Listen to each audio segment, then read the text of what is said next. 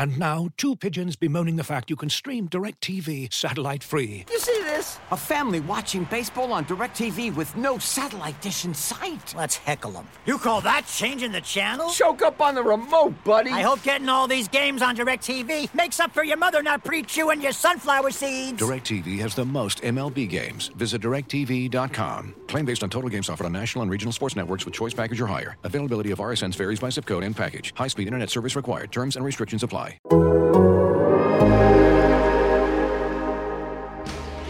High in the air. Brito back at the wall. Adios, Pelota! That's the type of manager that I'd like to be, which is the same every day. They know what they're going to get. They're going to get energy. They're going to get accountability. They're going to get structure, and they're going to get support. And I'm going to bring those things to the dugout in the clubhouse regularly.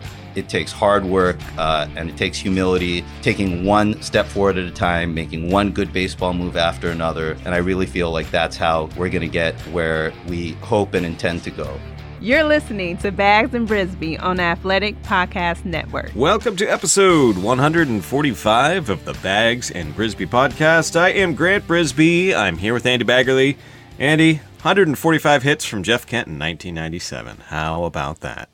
Ooh, and those were hits for the San Francisco Giants and not the New York Mets or Cleveland Indians. Or Jeff Kent really was kind of a known commodity, but I mean, obviously, if you're looking for guys the Giants trade for to exceed their expectations, he's got to be on the very, very short list of guys who did that. Yeah, I mean, we were talking about Nelson Cruz in our previous episode as a guy who just, he wasn't fully formed, and then he took it to another level. Jeff Kent was fully formed. He was a guy you knew what you're going to get. You're going to get an OPS 750 to 800. He was going to have a little power. He was going to play a little bit, enough defense to stick. And then when he had his season, it was all RBI. It was 121 RBI. And people said, oh, yeah, but that's not the real measure. He's not going to get better in this. And then he just spent a decade being much, much better in every single way. You know what's funny? Because we always go on a small tangent here to start these podcasts. I wrote a story at the winter meetings a couple years ago when Farhan Zaidi was first taking over the Giants prior to 2019, I guess. And I talked to Brian Sabean and Ned Colletti. And I wanted to know how the Matt Williams trade came about. Because Sabean was a rookie GM taking over a pretty bad team. And I thought, kind of some parallels here. And he traded the star player. Not that Farhan was in that position, but my favorite little detail from reporting that story was that when they traded for JT Snow and they went down to Anaheim to make that deal, they kind of had the deal in place. And then Ned said to Brian, you know what? Let's just ask him for $1 million. Like, what the hell? It's free to ask. Hey, how about $1 million too? If he turns out to be crappy and and we're stuck with him, then So they said yes, we'll give you $1 million. Just make sure you give us that sweet, sweet Fausto Macy in return. And what happened? They took that $1 million and they turned it into Doug Henry. Which is the most which isn't the most exciting thing, but they were really proud of themselves at the time. It's like, hey, we got Doug Henry out of nothing just by asking for it, and they still kind of get giddy about that. Isn't that how deals go when you get something that for better than you think you should? Even if it turns out to be you're buying something crappy, you give yourself that pat on the back, like, hey, I scored a deal here. Oh, I like that story. I like that story a lot. Doug Henry was really good that first part of the year, not so much the second part of the year, but.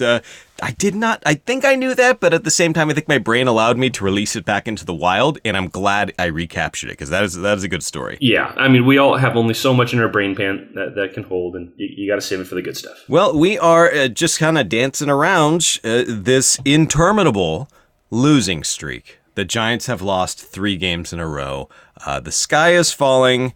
It's time to sell at the deadline. Am I doing this right? Is this the bit that we're doing? Well, not if you read something that this Brant Grisby guy wrote in theathleticals.com, pointing out that basically there's no scenario in which the Giants will be sellers. And there's a sneaky great line about the Arizona Diamondbacks in that story. So I won't spoil it for you here, but do please pause this podcast, go read Grant, and then come back, and you might still be laughing. It is a classic stupid joke. Sometimes I still have those in my quiver. Not always. I'm less jokey than I used to be. I pretend like I'm an analyst now. But the dumb jokes, I mean, that is my brand. I don't think you can say you're pretending to be an analyst when you're saying the Giants should make this move, and then literally 90 minutes of shelf life for that post, they make the move and option Mauricio Dubon. So And basically, I could have written a whole story about why they did it, but instead I could just throw a link to your story. And that was, frankly, that was a hard day's work for me. Copying and posting that link. I feel bad when I write so my idea is, okay, let's go and let's see what's wrong with Dubon. Let's see what's wrong with Slater. I have no idea what I'm going to find. And then when you start figuring stuff out and it becomes clear that, okay, all this information is telling me that Dubon needs to go to Sacramento. Like it's not helping him to be up here. It's not helping the team. It's just, he's just digging deeper into the earth. It just seems so obvious. And obviously the Giants felt the same way. And it's just a matter of him working on what he needs to work on against pitchers who aren't pinpoint perfect at putting the ball exactly where he can't hit it. Yeah, I mean, we all saw that he had regressed in terms of plate discipline, swinging at pitches out of the zone. I thought it was really fascinating that you found that basically pitchers are attacking him up where they didn't before, and that's why he's going out of the strike zone, is they're attacking him in a different spot, and he has not made that adjustment back. And we know that a guy with a 270 on base percentage is just going to be antithetical to what this front office values, what this coaching staff values, and the only reason that he was still in the big leagues, especially when you fold in some of his inattentiveness on the bases, etc., was that he could play center field and shortstop, and nobody else besides Brandon Crawford could play shortstop, and you kind of needed him on the roster. Well, Steven Duggar's emergence kind of changes that a little bit. They've got Mike Tauchman, who can play center field too, although he may be out of commission for a while. We'll have to wait and see on that. And Thairo Estrada has been hitting well at AAA, and he's a right-handed bat. So, the roster calculus just didn't quite make him an integral piece. Boy, I have a lot of math in that sentence. And the other thing is like you said, Thairo Estrada, it's not like he was just being not nondescript in AAA. He was being a dude in AAA, and to the point where his career high in home runs at any level is 8. He has 7. He has 16 walks to 25 strikeouts. He is hitting .385. He's still just 25 years old, so it's not as if he is like the classic Mike Yastrzemski late bloomer. He's almost prospect age. I don't know. Should I get excited about him, or am I reading too much into, the first couple months of a weird minor league season? I just think that he's a guy who's been playing a lot, and Dubon hasn't, and Dubon needs to play a lot. So it's like, I want to eat a cinnamon roll. Well, Thairo Estrada is a yummy, gooey cinnamon roll that's coming right out of the oven. It's piping hot, delicious, smells great. And Dubon has been sitting in an Entenmann's package for about 3 weeks. So let's go ahead and put Dubon in the oven for now, and maybe he'll be gooey and delicious in, oh God, where did I go with this? I got to tell you, this is as weird as you've ever gotten on Analogy Theater. Well, we're recording our podcast a little earlier in the morning, so the coffee hasn't kicked in yet. But yeah, it's, you go with somebody who's been playing, who's obviously got a little bit of timing at the plate, and then you send out the other guy, hoping that you can kind of get him going, and then maybe you make that switch a little bit later if it looks like it's warranted. But I really think what was interesting about your piece is that you didn't lump Austin Slater into the same boat with Dubon. You're basically looking at what he's doing, saying, look, he's not hitting pitches that are kind of center cut, but he's still making good swing decisions. And that's the stuff that's sort of sustainable. That's the stuff that will bear out over time. They think he'll be okay. And then literally I read that, and like 30 minutes later, I'm listening to Gabe Kapler tell me on the field, we think Austin Slater will be okay. I'm like, oh, okay. Well, I already knew that. I mean, I don't remember at this point which podcast I've yammered on about certain points and certain players, so forgive me if this is repeating it, but I remember an interview with Jeff Francoeur back when he struggled the first time. He came up and he was the next big thing, a future Hall of Famer, and then it was, he couldn't lay off certain pitches. He had real plate discipline problems, and he was telling the interviewer, look, I want to walk. I get it. I'm buying in. Like, Moneyball, hooray, on base percentage, please let me have some. It's hard for me. He's saying it's hard for me to not see this pitch as something other than a strike. I need to get better at that. And he wasn't hopeless. He was just saying, look, I get it. It's just hard. And for a player, sometimes they never get it. Sometimes they can't tell the difference between a ball and a strike until it's too late. You're talking milliseconds here. You're talking neurons firing in the brain. Sometimes you just don't got it. And Slater, I think, has it. And it's obvious. His chase rate is still excellent. It's just a matter of fixing whatever mechanically screwed up in the strike zone. Yeah. And I like making golf analogies because that's one actual athletic endeavor that I've done a few hundred times, although not lately. You tell yourself when you're on the tee, it's like, you know what, I just need to swing nice and easy and controlled and just hit a driver right down the middle. I don't have to just grip it and absolutely rip it. It'll be so much better if I, hit it 50 yards less and it's just right in the fairway. And then what do? I grip it and rip it. And that's on a pitch and putt. So, it's the same kind of thing. You tell yourself this is what I need to do, but then you got to be disciplined and actually do it. And it's a tough thing, man. It's especially when that ball isn't sitting on a tee; it's moving all over the place. Yeah, I am terrible at golf, so now that's how I know that we've talked about this before. Maybe that Jeff Francoeur analogy, but I don't think I followed yours with a Call of Duty analogy because there's only so good I can get at video games against these darn fast twitch teenagers. You know what I mean? Like my brain is just not going to be able to react in the way that it is like a teenager's is. My brain is slower. And when it comes to athletes, some athletes they're not going to be able to recognize that breaking ball. I think Slater has that. I'm just not sure about Dubon. I mean, it's. I don't want to write someone off because this is an organization of second, third, fourth, fifth chances. This is players reinventing themselves. This is Stephen Duggar having far and away his best professional season. We haven't seen it yet, and it's still so early into his career. You don't want to write him off, but at the same time, he's played basically one full season, 150 games in the majors.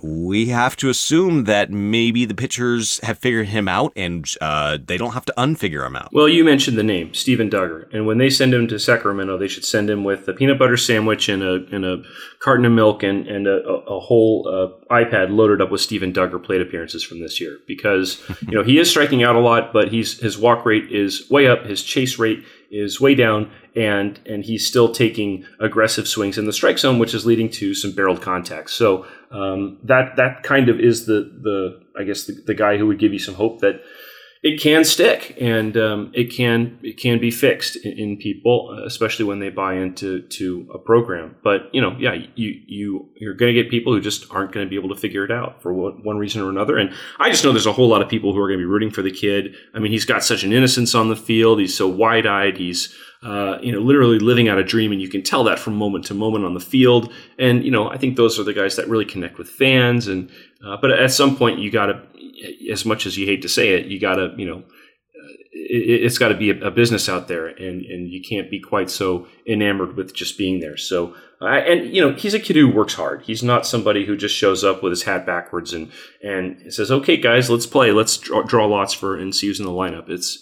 He really does work hard at his craft. He was freaking on a balcony at a high-rise apartment in Miami during the pandemic, taking swings. So, I don't doubt that he's going to put in all of the effort to try to get back to a level that is, acceptable and become an asset on this team again. But yeah, it's something that'll be a challenge for him for sure. Looking for an assist with your credit card but can't get a hold of anyone? Luckily, with 24/7 U.S.-based live customer service from Discover, everyone has the option to talk to a real person anytime, day or night. Yep, you heard that right. You can talk to a real human in customer service anytime. Sounds like a real game changer if you ask us. Make the right call and get the service you deserve with Discover. Limitations apply. See terms at discover.com/creditcard. Looking for an assist with your credit card but can't get a hold of anyone? Luckily, with 24/7 U.S.-based live customer service from Discover, everyone has the option to talk to a real person anytime, day or night. Yep, you heard that right. You can talk to a real human in customer service at any time. Sounds like a real game changer if you ask us. Make the right call and get the service you deserve with Discover. Limitations apply. See terms at discover.com/creditcard. There's no way to fill this episode of the podcast with happy and happier thoughts, just because the Giants are losing for the first time, a 3-game losing streak for the first time all season, which is bananas. But I watched Kevin Gausman against the Dodgers, and for the first time all year, for the first time, maybe in his Giants career, it felt like the Dodgers not had him figured out, but they had a plan against him and not biting on his splitter when it was an inch above the zone or below the zone.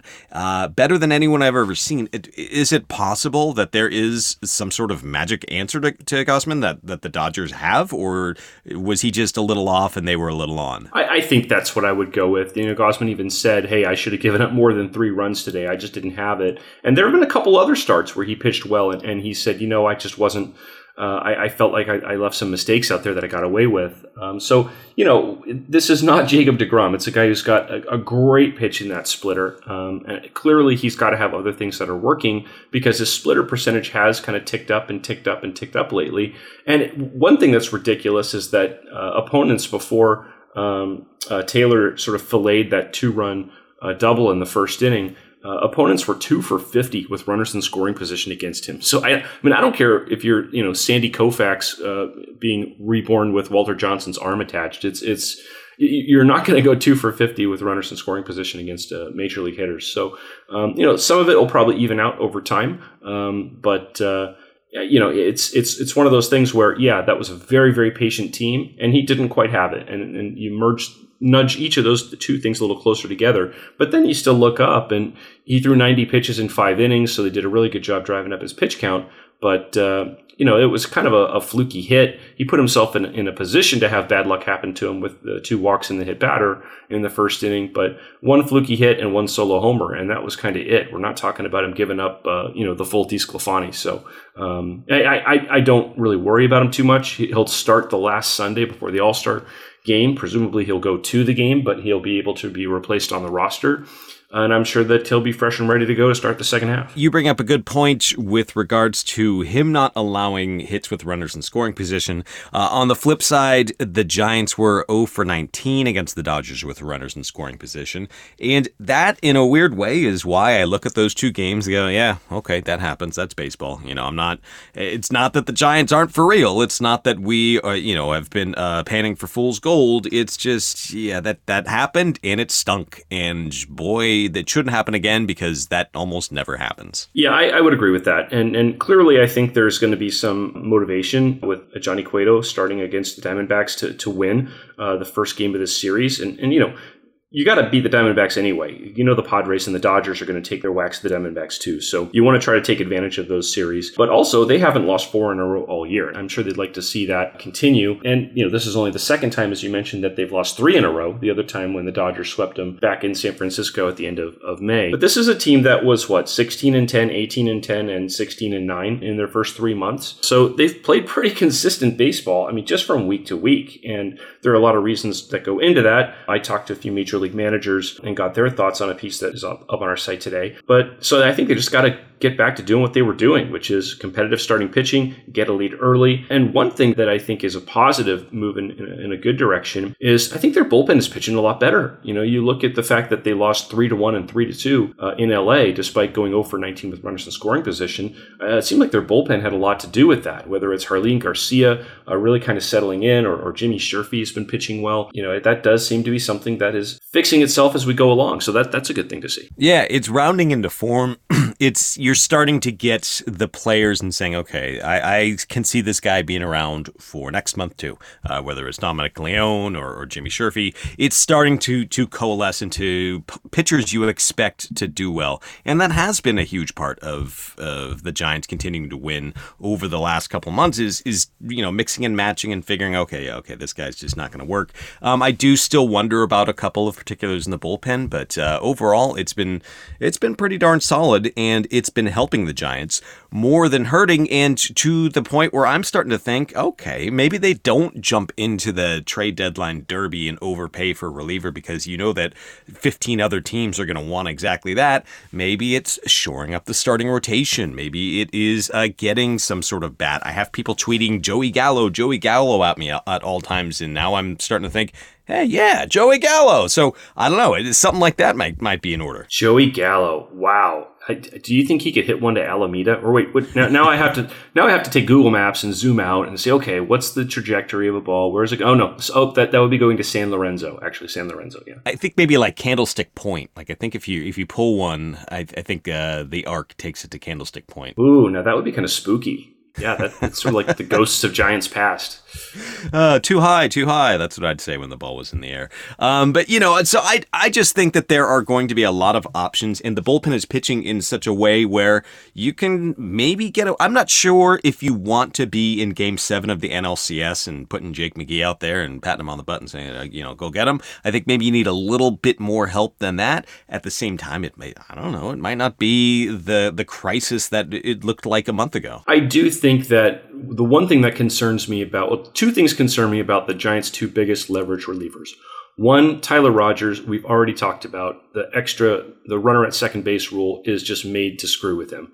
And he's not an ideal guy for those situations. And so it would be nice to have somebody who's a strikeout type reliever that you could put in those situations who isn't going to lose you the game on 2 ground balls. The thing about Jake McGee that worries me is we've seen him be very effective when he's rested and lose a little bit of steam on his fastball and get pounded pretty hard when he's not. And we all know that, September, if they're going to be gunning for a wild card spot or if they're trying to hold on to the division lead, that's when you push guys a little bit. That's when you push a Buster Posey. That's when you push some of your relievers and you ask them to throw 3 in a row. And we haven't seen Jake McGee kind of bounce back and pitch well when he's been used quite a bit. So I definitely think that back end of the bullpen kind of looms as a spot that could be an issue. And we've already seen it be an issue early in the season, and the Giants were so good they overcame it because they just get leads in every game. But that's why I think that they're definitely going to look for a leverage reliever, and I think they're going to look for a starter. And if they can get a starter that's controllable, then all more power to them. Which is why basically I got to tell Dan Hayes not to write about, because we all have to write a trade deadline story, right? So if he writes about the Giants trading for Jose Berrios and Taylor Rogers, then I'll be left with nothing because that's my idea. That is like the template. That is the Twins have a starter who is a fine starter, and he's also around for next year when the Giants have like Logan Webb penciled in as the opening day starter if they don't do anything else. So going there and then getting the high leverage reliever there, it would be smart. It would be prudent. It would be helpful. It would be really pricey. I don't think that Marco Luciano is going anywhere. But other than that, all names are on the table, several of them. And it's hard to know. I mean, this team feels like it deserves it. They have to be really comfortable with their minor league depth at the same time, really wary about giving away too much and not having the Corey Seager, Cody Bellinger type conveyor belt that the Dodgers had. Yeah, and I think we've talked about this too. It's really tricky for them to make evaluations on their own players because they're playing for the first time, in more than a year. Their first round pick from 2019, Patrick Bailey. He was demoted from Eugene, wasn't he? Because he wasn't hitting. And so that's not really a referendum on his career, but if he's somebody that they thought might potentially listen to trade offers about, they're clearly not going to get a whole lot for him right now. It's a little bit tricky because they don't want to do something that sort of kind of makes them move backward from what their main goal was, and that's to just completely level up this farm system and start getting inputs on the major league roster. And Elliot Ramos, another guy, he's really struggling at Double-A. So if he's somebody that they thought, we like him, but we would trade him in the right situation, well, it's probably not doing a whole lot for his trade value over the last month. Hunter Bishop, too. I mean, you're talking three guys. Hunter Bishop can't even get on the field. Yeah, he can't even get on the field. So yeah, that is three guys out of the top 10 that had real high expectations going into this. That you're right. It's not a thin cupboard, but you are going to be giving up players that you really like, that are really doing well, that it's going to sting. And I don't know, is this a team that you make the trades that sting? I remember 1997, since we brought that up in the beginning, that Brian Sabean looked at that team and said, you know what, I'm going to make a trade that stings. I'm going to just empty the cupboard and get Wilson Alvarez and Roberto Hernandez. And at the time, he was lauded for it in the clubhouse, outside of the clubhouse. I don't know if that kind of trade happens that often in baseball at all, not just the Giants, but at all. Just think of how many World Series the Giants could have won with Mike Caruso at shortstop. I mean, just think.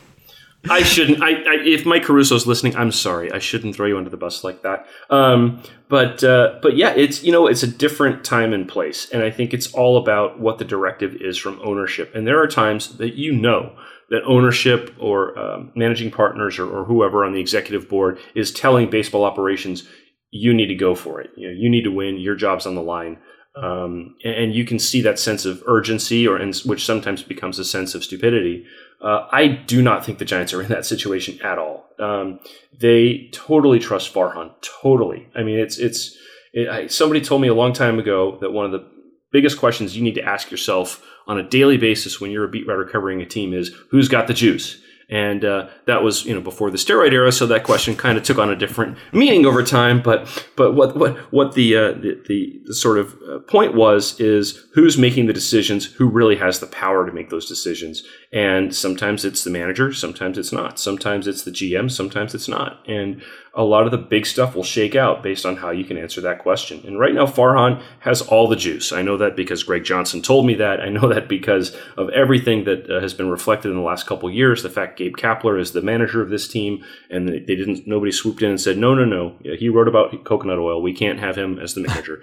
That was Farhan's choice. And so that's who the manager is. And I think that, that tells me that they are going to be prudent. They're not going to do things that are rash. They're not going to do things that are, short term for. They're not going to make the sugar move. They're going to make the meat and potatoes move. You can't just drop a Mike Caruso reference and expect me not to pounce on that when I get a turn to riff on it, because I stare at, one of my hobbies is staring at baseball reference pages, and his is one of the ones I stare at quite frequently because I can never make sense of it. You're talking a 21-year-old who hits .306. He finishes third in Rookie of the Year voting. He is a solid defensive shortstop. Like, that is a great profile. And then the next year, he's terrible. Then he's in the minors for a couple years, and then he's out of baseball. And that's one of the ones that I will always just riff on, like, what in the heck happened? Because even in the minor leagues, he would walk as much as he struck out. He's like the type of player that I want to see in the modern game with the modern data, because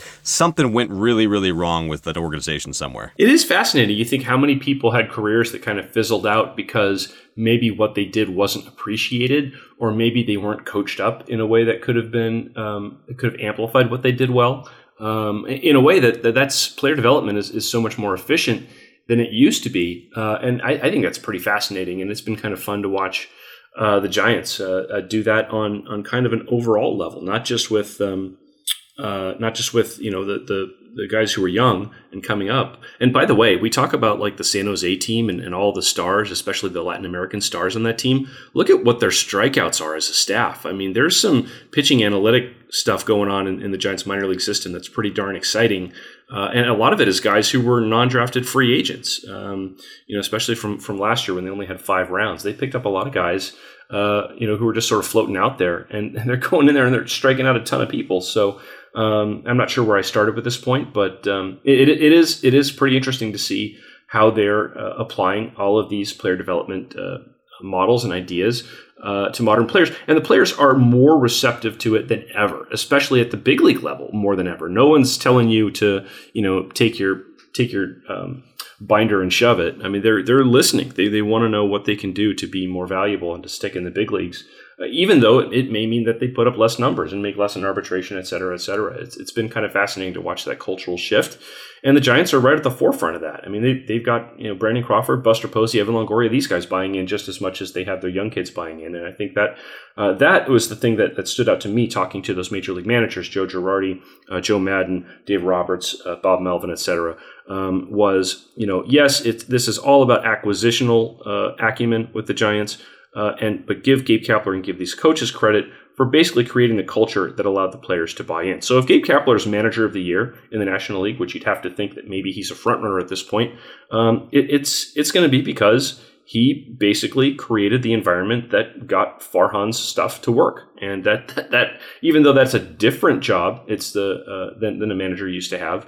It's not an unimportant job at all. Yeah, I have been trying to figure out a way to write hey, Gabe Kapler is probably going to win one more Manager of the Year awards with the Giants than Bruce Bochy ever had, and there's just no way to write that without it making it seem like a dig when it's not. It's more just how did Bochy never win Manager of the Year with the Giants? I don't know. That's probably its own separate podcast. Yeah, and you know what? I actually think we should expand the BBWA awards. I mean, it's probably the most valuable thing that we have as an organization, so why not leverage it? I think that we should have an Executive of the Year award in addition to a Manager of the Year award. I think we should have a Reliever of the Year award. And Jason Stark has made this point that Mariano Rivera, the first unanimous Hall of Famer ever, never won a BBWAA award because it's Cy Young, it's MVP, it's Manager, it's Rookie. So I think we should expand them. What do you think? I think that is a fantastic idea. We will have to revisit that because we're out of time. This has been episode 145 of the Bags and Brisbee podcast. We will be back to figure out if the Giants can still beat the Diamondbacks. They are sure hoping so. So we'll be back next week, and we'll see you then. As you've probably heard by now, we've teamed up with BetMGM this season. We'll be using BetMGM lines to make all of our picks, and we'll have special offers for our listeners each week. If you haven't signed up for BetMGM yet, use bonus code The Athletic, and you'll get a 1-year subscription to The Athletic, plus up to a $1,500 first bet offer on your first wager with BetMGM. Here's how it works. Download the BetMGM app and sign up using bonus code The Athletic. Make your first deposit of at least $10. Place your first bet on any game and claim your voucher for a 1-year subscription to The Athletic. See BetMGM.com for terms. U.S. promotional offers not available in D.C., Mississippi, New York, Nevada, Ontario, or Puerto Rico. Gambling problem? Call 1-800-GAMBLER. Available in the U.S. Call 877-8-HOPE-NY or text HOPE-NY 467-369 in New York. Call 1-800-NEXT-STEP in Arizona. 1-800-327-5050 in Massachusetts. 1-800-BETS-OFF in Iowa. 1-800-270-7117 for confidential help in Michigan. 1-800-981-0023 in Puerto Rico. First bet offer for new customers only in partnership with Kansas Crossing Casino and Hotel. Don't forget, if you haven't signed up for BetMGM yet, use bonus code The Athletic, and you'll get a 1-year subscription to The Athletic, plus up to a $1,500 first bet offer on your first wager.